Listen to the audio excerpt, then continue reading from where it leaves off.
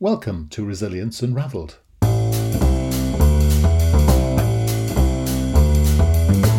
Hi everybody and welcome to Resilience Unravelled, a podcast that examines all aspects of personal and organisational resilience. A huge all-encompassing subject that covers the ability to thrive in life by harnessing your cognitive, emotional, physiological and contextual abilities. I share stories from people who have thrived despite remarkable obstacles, as well as highly successful practitioners and experts across a range of topics. And this podcast introduces their amazing stories and expertise, as well as my own reflections, perspectives, strategies and tips, which come from my own synthesis of themes and trends from wider learning. You can go to qedod.com/extras to access offers, tools and resources, including free articles and ebooks. For those of you that would be interested in supporting our work and contributing more proactively, you can find our new Patreon page at patreon.com. Then search for Resilience Space Unravelled. So, let's get started. Enjoy the show. And so today I'm talking to Bob Krulish. Bob's from across the pond, and he's going to talk about a very important condition that some people experience, and we're going to unpack it and pick it and hopefully have some useful conclusions to draw. So first of all, good evening, Bob Krulish. How are you? I'm doing fine, Russell. Thank you. How are you? Good. And I can sense from the accent that you are many miles away from me. So where in the world are you? I'm in the United States, in Seattle, Washington. One of my favorite cities. Oh, really? Oh, yeah. Great. It is a beautiful city. It is. Yeah, and it's close to the glass place, isn't it, down in Tacoma and such like. And I know you don't mention Tacoma down there, but... No, great place. Yeah, exactly. I had a very... Sorry. No, we're just reminiscing about how fantastic Seattle is, but very good. Sounds like you, enjoy it. Thank you. Yeah. Now, we're going to talk about bipolar. So maybe that'd be a good place to start for you, just to tell me, what it is you actually do. What are you all about?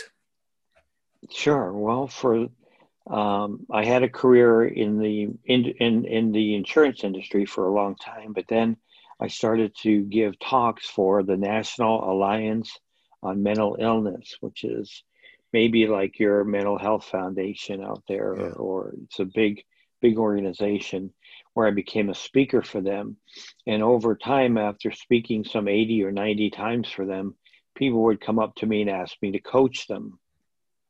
So I became a coach. I wasn't looking to become a coach, but people just kept asking me. So what I do most of my time is I coach families and individuals on how to live better with bipolar disorder. Right. Wow. So it would be a good place to start, just to unpack. I mean, many people have heard of it, but that doesn't mean people understand what it is. So could you just walk us through the condition? Sure. And it was probably better understood when it was called manic depressive illness, because bipolar sounds like it's on two different poles, perhaps in the brain, and it's really not. It is a mood disorder. It has ranges from mania, which I'll talk about in a second, and then depression, which is the same depression that you find in major depressive disorder. Actually, the criteria and the symptoms are identical according to the doctor's manual. But the mania is what makes it different. And mania is just a lot of grandiose, expansive moods that people have, that they usually end up having a lot of projects that they want to start. They have a lot of ideas. They have a lot of energy. I've gone several days in a row without sleeping, without any problem. I can't tell you how many projects I probably have started in my life. And we become very animated. We become very expansive. We're very grandiose. We're very egotistical in our mania. And our depression is much like, as I said, major depressive disorder, where we can't get out of bed. We have no ambition to do anything. We have no projects that we want to do. Wow. We don't really get any joy in anything that we used to do. So that happens it cycles through. So sometimes I might have two manic episodes and then no episode for a while and then a depressive episode for a while. Wow. It really depends on how well I manage it. And fortunately, over the past several years, I've been managing it very well, where my episodes are not as severe and they're not as frequent. But I went from being 16 years old, I became symptomatic, Russell, and I started having all these bizarre behaviors. But I didn't get diagnosed by a doctor until I was 51, some 35 years later. So I spent 35 years of my life undiagnosed and untreated with bipolar disorder.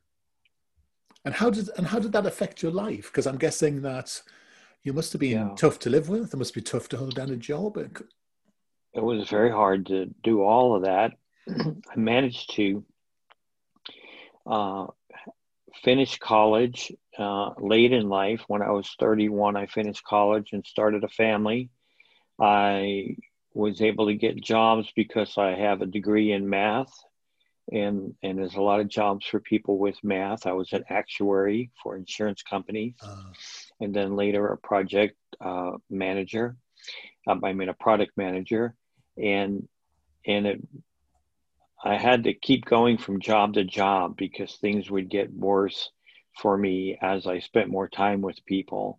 Yeah. Finally, at the end of my career there, I was fired from a very high level job that I was doing, a lot of responsibility, and it caused just destruction in my whole life. I lost my job, and then I lost my marriage of 24 years. I lost my kids. I gave away all my wealth. I ended up going from a multimillionaire to a person homeless.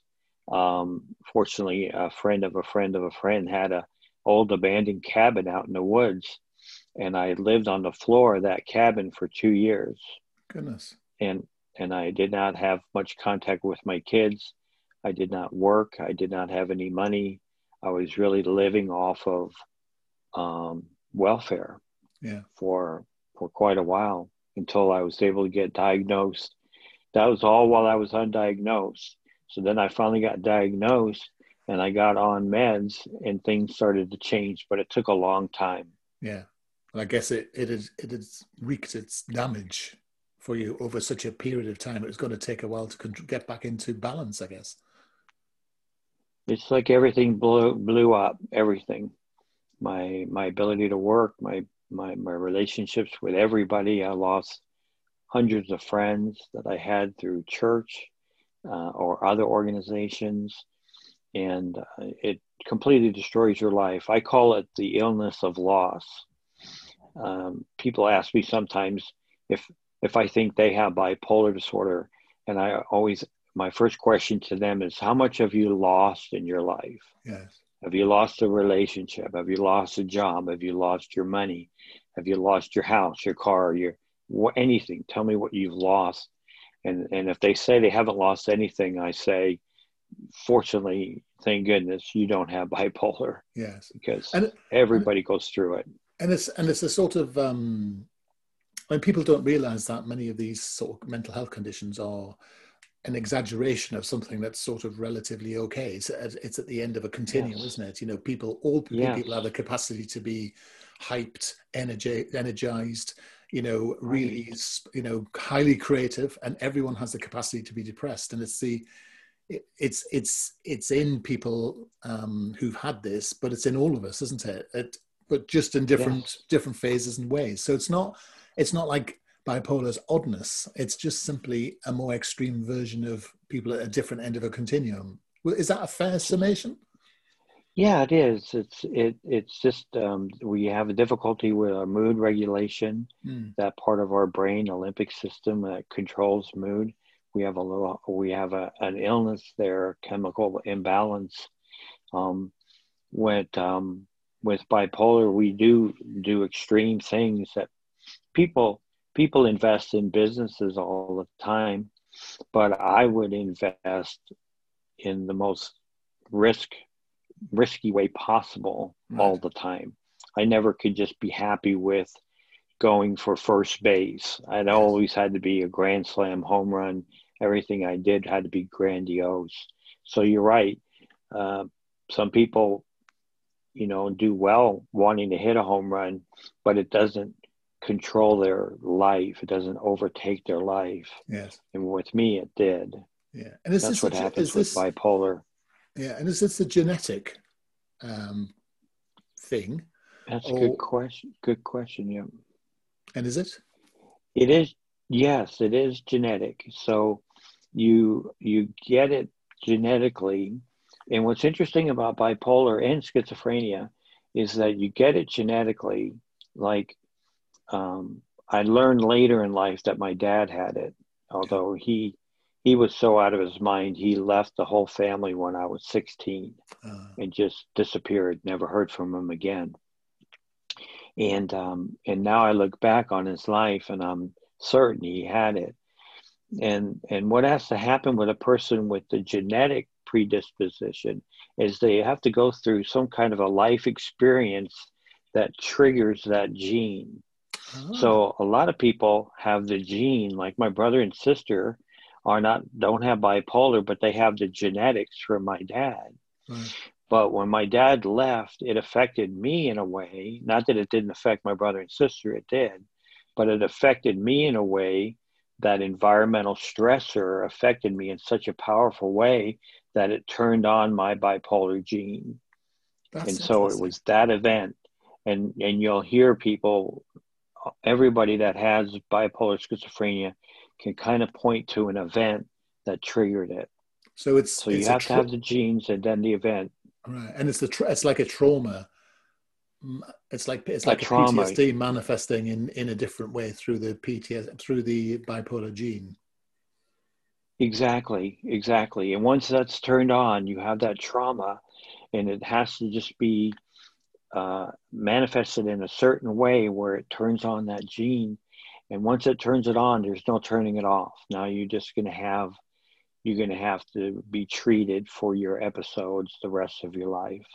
And how do you manage it then? Because I'm guessing you've reached a stage where you've had such an extreme reaction, in a sense, that you've had to struggle to manage it, and therefore you've probably come up with some pretty interesting strategies. Yeah, you're right, Russell. The major way you have to combat this, in my opinion, and certainly for myself, is with medication. Medication, yeah. And medication is very difficult with bipolar disorder. I've been on about 20 different meds and about 65 different combinations of those meds. So, and I've only been diagnosed for 11 years. Wow. And so my bipolar requires me to really be on top of the meds. I have a very good working relationship with my doctor. I learned everything I could about the meds so that we can have a consultation and a collaborative approach to my meds. And then if you're fortunate to have the therapy, to have the talk therapy with a psychologist, and I've probably in the past 10 or 11 years have about 700 hours of talk therapy. Wow. And all of this has given me tremendous insight to my illness and how to manage it. Yes. And then you also pick certain coping strategies in order to manage your bipolar. So one of the big triggers is stress, right, and a lack of sleep. So I tend to find things to do that are not stressful for that reason. And I make sure I get at least 8 or 9 hours of sleep every night. Otherwise, it will trigger a manic episode. Wow. Even with my meds. And so basically you've adopted a more thoughtful, calm, entire lifestyle in a way, have you? Exactly. I do a lot. I'm a lot calmer. I pace myself. I don't have 14 projects going at the same time anymore. I don't have grand ambitions like I did in the past. I was going to be a United States Senator. I was going to be a jet fighter pilot. I was going to be the greatest golfer in the world. When I barely made the high school golf team, I had all these grandiose ideas about what I was going to do. And I would tell people, all the time I was going to be all these things. And now I'm just pretty happy to be healthy and not fixated on something huge like that anymore. And is there a correlation, which I don't know if this is true or not, but you often see a rumored correlation between pretty high intellect and very high functioning. It's interesting you talk about the mathematical thing, but high functioning mathematical and creative abilities linked to bipolar. You often find a lot of comedians and actors and such like, and you find a lot of people with the math side of things. Is that a truism, or is that just a just a That's actually no, it's a truism. For whatever reason, it seems to affect people with high intellect or high creativity. Part of it is manifested in our mania, perhaps, where when we're manic, we can accomplish incredible things. Yes. And so we sometimes find ourselves getting in positions of importance because we're slightly manic. There's another form of mania called hypomania, which isn't quite so severe. And people that can ride that hypomania are very, very intelligent, very effective, very productive people, very creative people, a lot of actors and actresses with it. Yes.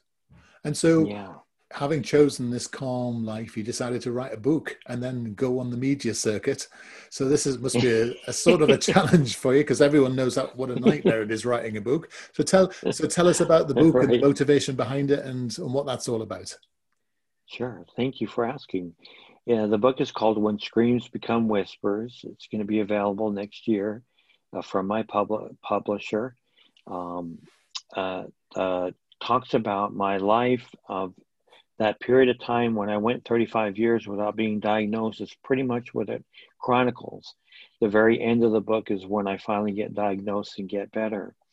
But I wrote it with a gifted writer who happens to also have bipolar herself. And she was able to really articulate the inner thinking of a bipolar person, a person with a bipolar mind. So it's a great book to read if you are struggling with bipolar yourself and you're trying to articulate your mania, your thinking to a loved one or a friend. That would be a great book for them to read, because they would really get to understand how the inner workings of a bipolar mind actually work and the way we think. And so when I first met my co-author, I told her that for the longest time, like when I was in that cabin, I would scream myself to sleep, and I would scream waking up that I still am alive. Every day. I was screaming.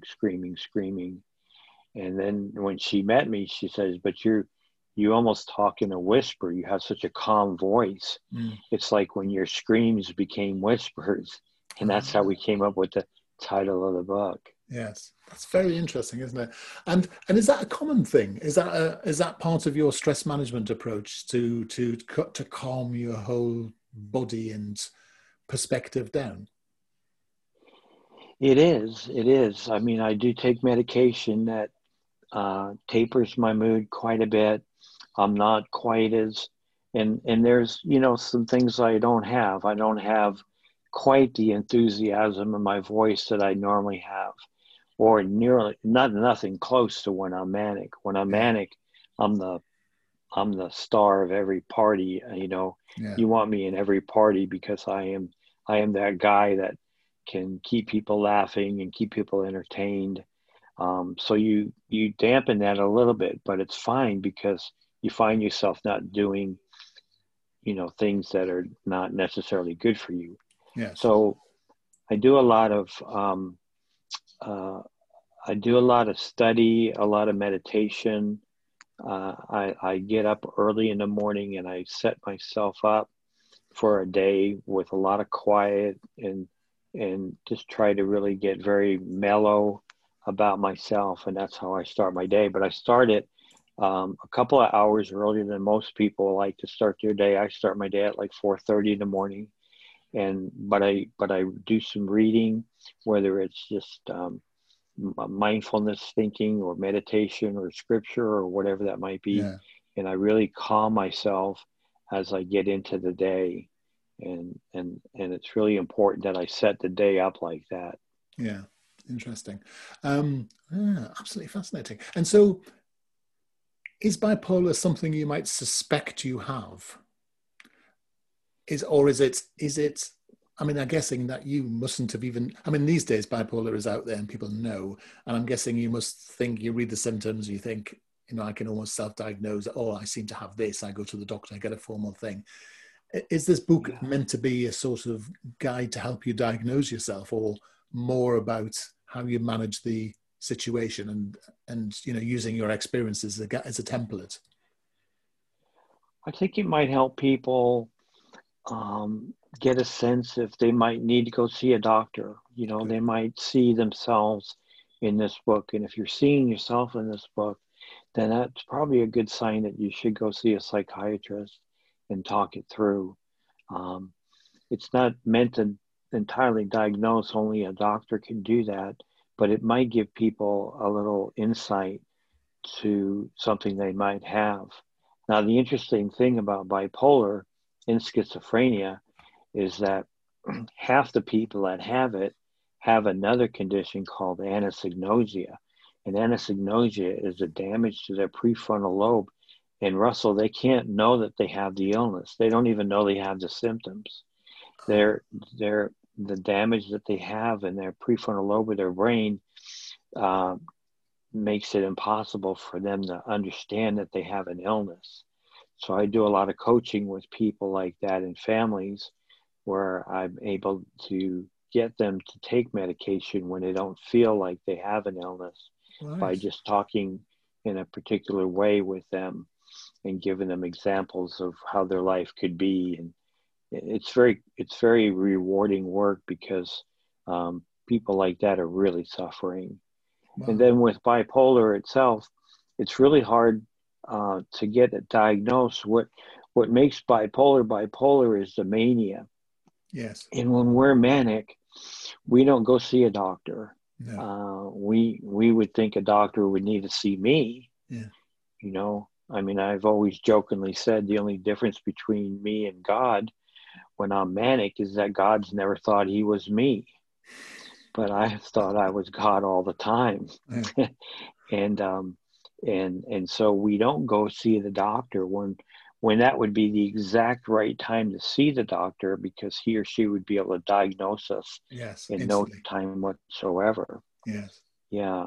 But we don't go. So it usually takes about 10 years of being symptomatic before a person gets diagnosed with this. And what was the name of the condition where you can't recognize your own condition? What was that called again? Yeah, it's called a lack of insight. It's called anosognosia. Anosognosia. And it's found in stroke victims, cancer patients, and in the mental illness world. It's spelled ANOSOGNOSIA, I believe. Yeah, I got it. Agnosia. Yeah. Fascinating. Yeah. And I work with a lot of people.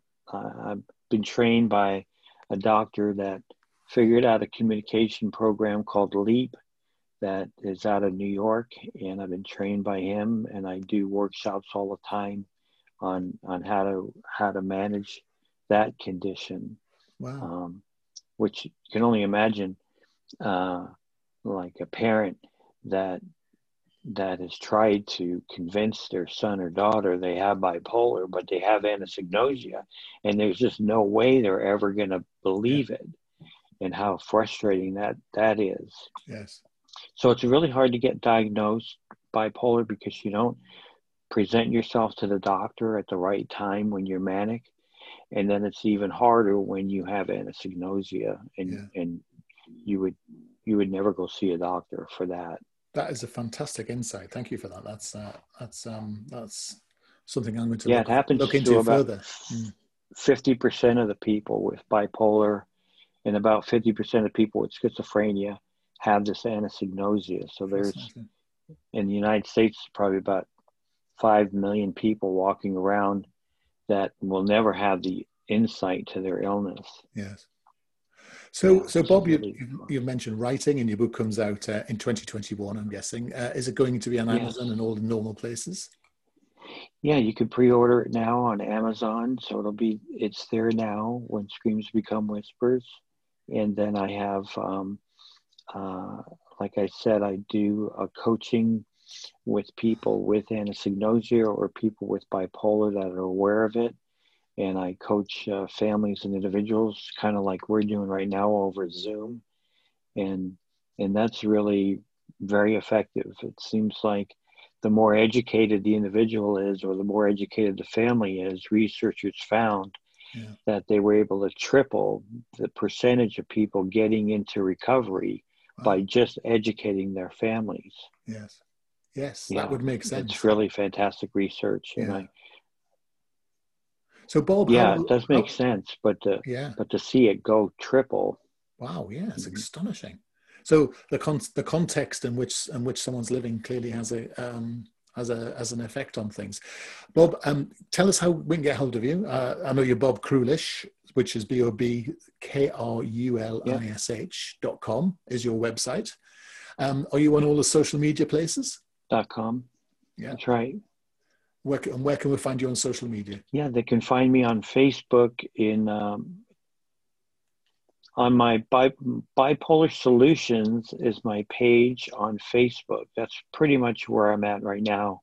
I need to start extending myself out to these other platforms, but I haven't done that yet. Yeah. Well, and they can find like about 40 videos that I've done on that page in Facebook. Right, that's amazing. You must put them on YouTube as well, because it's a good way to get them out there. Bob, it's been a joy to talk to you today. You're probably noticing, as I'm noticing now, we've got a bit of an internet buffering thing going on. But all I wanted to say, it's been an absolute joy to talk to you. It's been absolutely fascinating. I've learned things I didn't know, and that's always great for me. So hopefully the audience has as well. So thank you so much for spending time with us tonight. You take care. You're very welcome. My pleasure.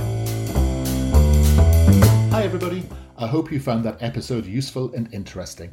Feedback is always welcomed, and if you're in the mood to subscribe to us or even leave a comment on iTunes or Stitcher, that would be amazing. If you want to suggest ideas or even people you would like me to interview, then reach out to us at qedod.com/contact. As I said earlier, you can go to qedod.com/podcasts for show notes or follow the links. And you can go to qedod.com/extras to access offers, tools and resources, including free articles and ebooks.